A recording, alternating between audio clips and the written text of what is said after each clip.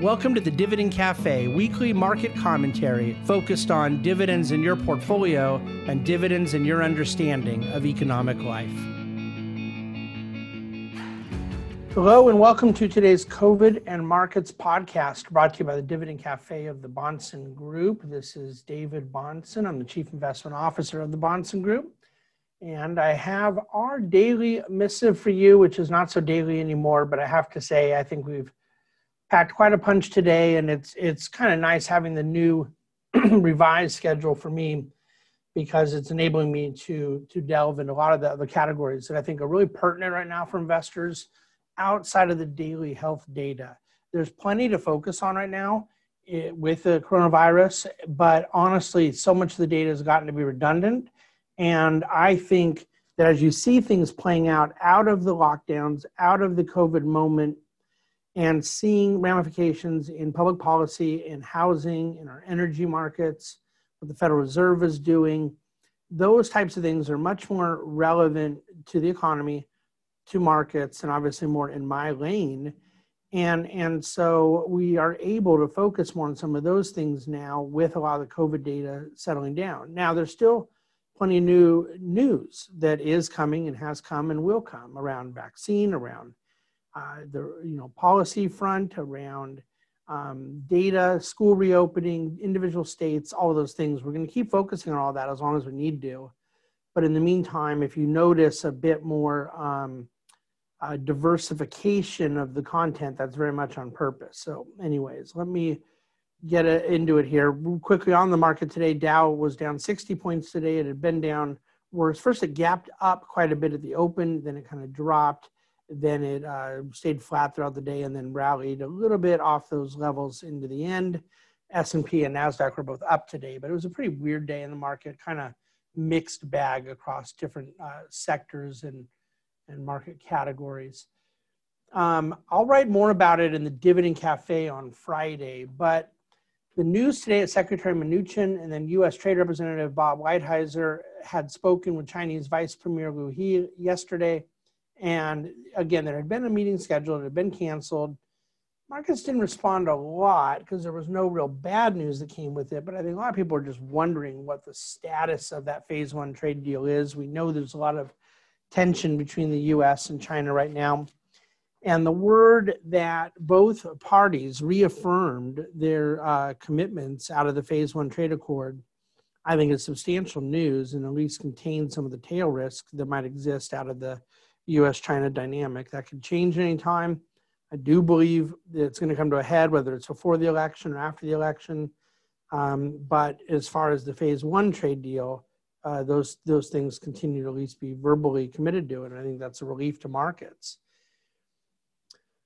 On the COVID front, there's a few things I'll get into here, all of which I think are quite interesting. But listen, the kind of recap of what our focus has been all the way through in the attempt of a finance and portfolio manager and economic guy like me to be getting into the realm of science and epidemiology. It was always driven by being able to try to assess what the economic impact, market impact may be, what different things did and didn't mean to markets. And I'll be very candid with you. There was a point in time in which I found the media to become an unreliable source. And not because I think that, I'm not really speaking to an agenda when I say that. I'm not going there.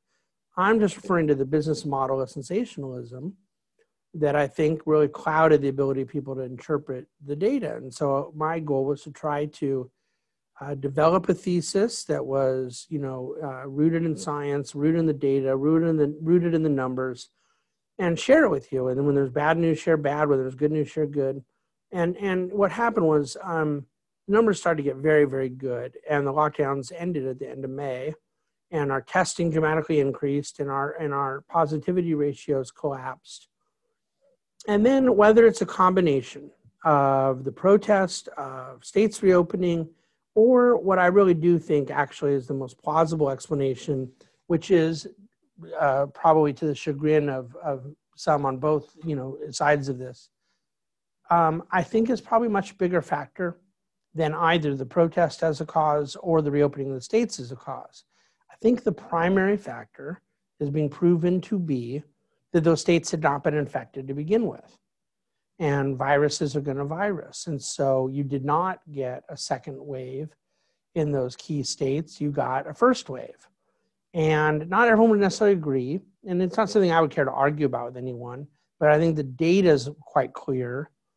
And so as those first waves or summer waves of new cases made their way through the states, it was really interesting to be able to see that the data was not tracking at all with how it had tracked in March, April. It was not as lethal. It was not creating as much hospitalization. It was not creating as long of hospitalization stays. It was not depleting resources in ICU units or PPE equipment. And we were trying to follow why that may be. There were different papers or scientific hypotheses put out that maybe the virus itself had mutated to a less lethal or less severe strand. That wasn't really, I think, ever verified necessarily.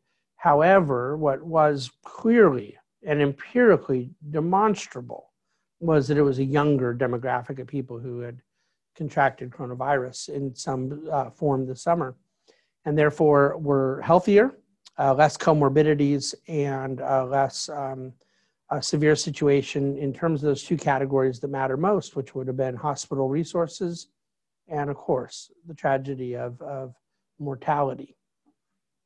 So I think that the reason I'm bringing this up now is because I'm still in the same framework, that what I want to be able to do is find ramifications around COVID that matter to the economy, to the normalization of American life, to the resumption of both industrial production activity and consumption lifestyle activity. I want that both as it pertains to my analysis as an economist and as me being a human being who likes to go to football games and go to dinner and church. Okay, so there's a couple of categories going on here, but listen, the part that's impossible to forecast, it's not evident in the data. It's not something you can extract from trends of positivity or trends of hospitalizations or any of that. The part that matters is what policymakers will end up doing out of the data. And that part is proven to me to be totally unpredictable. Some states that appeared to get a more severe situation did not go as stringent in some of their economic slowdown, and their economic activity has stayed more stable than people would have expected. And other states that have virtually no detectable coronavirus left whatsoever still have gyms and restaurants and churches and things shut down. And so I don't have, for our purposes here, I don't have anything to say about what these governors or mayors should or shouldn't do. I'm just telling you why it's very difficult for me to be able to make predictions when there's such a disparate response in the economy. My own view is that you're going to see a lot of changes throughout the fall. The virus will continue to be tracked. I have no doubt that if there is an increase of cases in certain pockets, that will get an awful lot of media attention. But I'm very skeptical that it will get a lot of attention from the economy, from the market itself, as I do believe that there is a widespread interest in being able to live with a non-lethal coronavirus. Now, to the extent there's still lethality, there's still a need to protect our vulnerable. That can't go away just because we must be a society that protects the sanctity of human life. So I think economically, the market throughout the summer and economic metrics have continued on this theme. I've said it over and over and over again. Everything is much better than been expected and still pretty bad. And we hope for the sake of those lower decile income earners that there will be some restoration. With that said, in terms of the FDA, their approval of convalescent plasma treatment for coronavirus, they published their approval on Sunday night. It's really out of a lot of Mayo Clinic research. The Mayo Clinic studies were invaluable getting to this point. And I think a removal of bureaucratic delays and barriers to provide another vital part of COVID policy has a lot in the scientific community very upbeat regarding, new optionality in treating those who are infected with COVID with the blood plasma of those, convalescent plasma of those who have been cured. Very interesting that there were 77 false positives from the NFL lab doing player testing the last few days. Over 100,000 tests have been done on those in the NFL training camp since they began. And obviously there's nowhere near 100,000 players in the NFL, so you have to assume that they're getting tested every day or multiple times a day, and with all the coaches and trainers and all that stuff going on too. And out of that over 100,000 tests in the NFL, you've had less than 1% positivity. So May, September 10th and an NFL football season come quickly. We're ready. There was federal approval given from the EPA for the SurfaceWise 2 product from Allied Bioscience. You may have read about this. It's being used it's been approved by EPA for use of American Airlines. It's a surface coating that kills coronaviruses for up to 7 days. The product will supplement, not replace, other antiviral cleanings processes already in place by the airline. It takes a little time to be implemented. There are 1,400 airplanes in the American Airlines arsenal. So kind of interesting development, and that'll get implemented. So nationally, cases are falling, hospitalizations are collapsing, deaths are starting to fall as well. They've been falling, but they lag a bit. But as we've said over and over, and really benefited from data to help verify this, COVID-like illnesses showing up at hospitals are the #1 factor that are leading indicator to where ultimately hospitalizations and, of course, mortalities go. And as those COVID-like illnesses showing up at hospitals have totally collapsed, so has all the other metrics. And we have a chart at covidmarkets.com today showing the collapsing hospitalizations in Arizona, Texas, California, Florida. Positivity rate dropping. It's not going to likely go much lower. It's in that 5-6% range now, just simply because testing is dropping. And so you're going to get a lower denominator, which holds the ratio in place. And I think some people worry, and I get it. The denominator is dropping because we're failing to do enough testing. But the fact of the matter is, it's very difficult to get asymptomatic people to go take a test. And that's why I believe the testing is dropping, is because there's less people who are sick. And if you're not sick, you don't have much motivation to go get a test for something that you don't seem to think you have. In terms of Florida, down to 2,600 new cases today. It's been averaging in that level a few days, down about 80% from high levels. We need to let a little more time bear out before we say 80%, but even on a 7-day average, it's down 60%. Hospitalizations in Arizona are down 68% from their peak. By the way, Maricopa County, their public information office yesterday confirmed they were in fact counting those who died in car accidents and motorcycle accidents with COVID as COVID mortalities. They had previously denied it, and yesterday admitted it. So that with COVID, but not from COVID deaths, it's probably not a huge number. I don't want to overstate this story, but it most certainly distorted the summer data. By the way, Governor Cuomo in New York, there's 5 states that came off of the New York quarantine order. You recall he had put like 39 or 31 states or something on a list that if you came from those states to New York State, you had to quarantine for 14 days. Arizona, being the leader of coronavirus case growth this summer, was obviously one of those states, maybe the first state on that list of his. And they came off of the list today. So do with that what you will. Arizona's improvement just stunning to a point where even New York has taken it off its quarantine list. 1, 2, 3, 4, 5, 6, 7 counties in California have come off of their monitoring list. Orange County, of course, is one of them. We printed all their numbers for you Orange County residents at our covidmarkets.com. By the way, Florida didn't even make the top 3 as far as case growth yesterday. You know, Arizona's been off that list for a while. Georgia was in there, but that was because there were 778 old cases from Bibb County, Georgia, that got reported in electronic backlog, many of which, or most of which, were from the month of June. So do with that as you will as well. Stock market, I have a chart at covidmarkets.com I'd really like you to look at, just showing the tracking of the 2009 recovery rally coming out of the financial crisis and the COVID rally coming out of that COVID teardown back in March, April. It's really interesting to see that kind of tracking. History of markets tells you nothing about the future, but I just think that it would be helpful to get a historical context of what these things have looked like in the past and give a framework to understanding where we are now. By way of public policy, a number of House Republicans voted for the post office bill that was put forward by Speaker Pelosi. I do think that if, and I don't know this, but if what the White House wants is a stimulative effect from a new stimulus bill to be felt before the election, checks and going into people's hands directly, funds from a second round of PPP going to businesses, that all really has to get distributed by September 30th, if not sooner. So I could be wrong. I don't see how that can happen if they don't have a deal done by Labor Day weekend, which is obviously next weekend.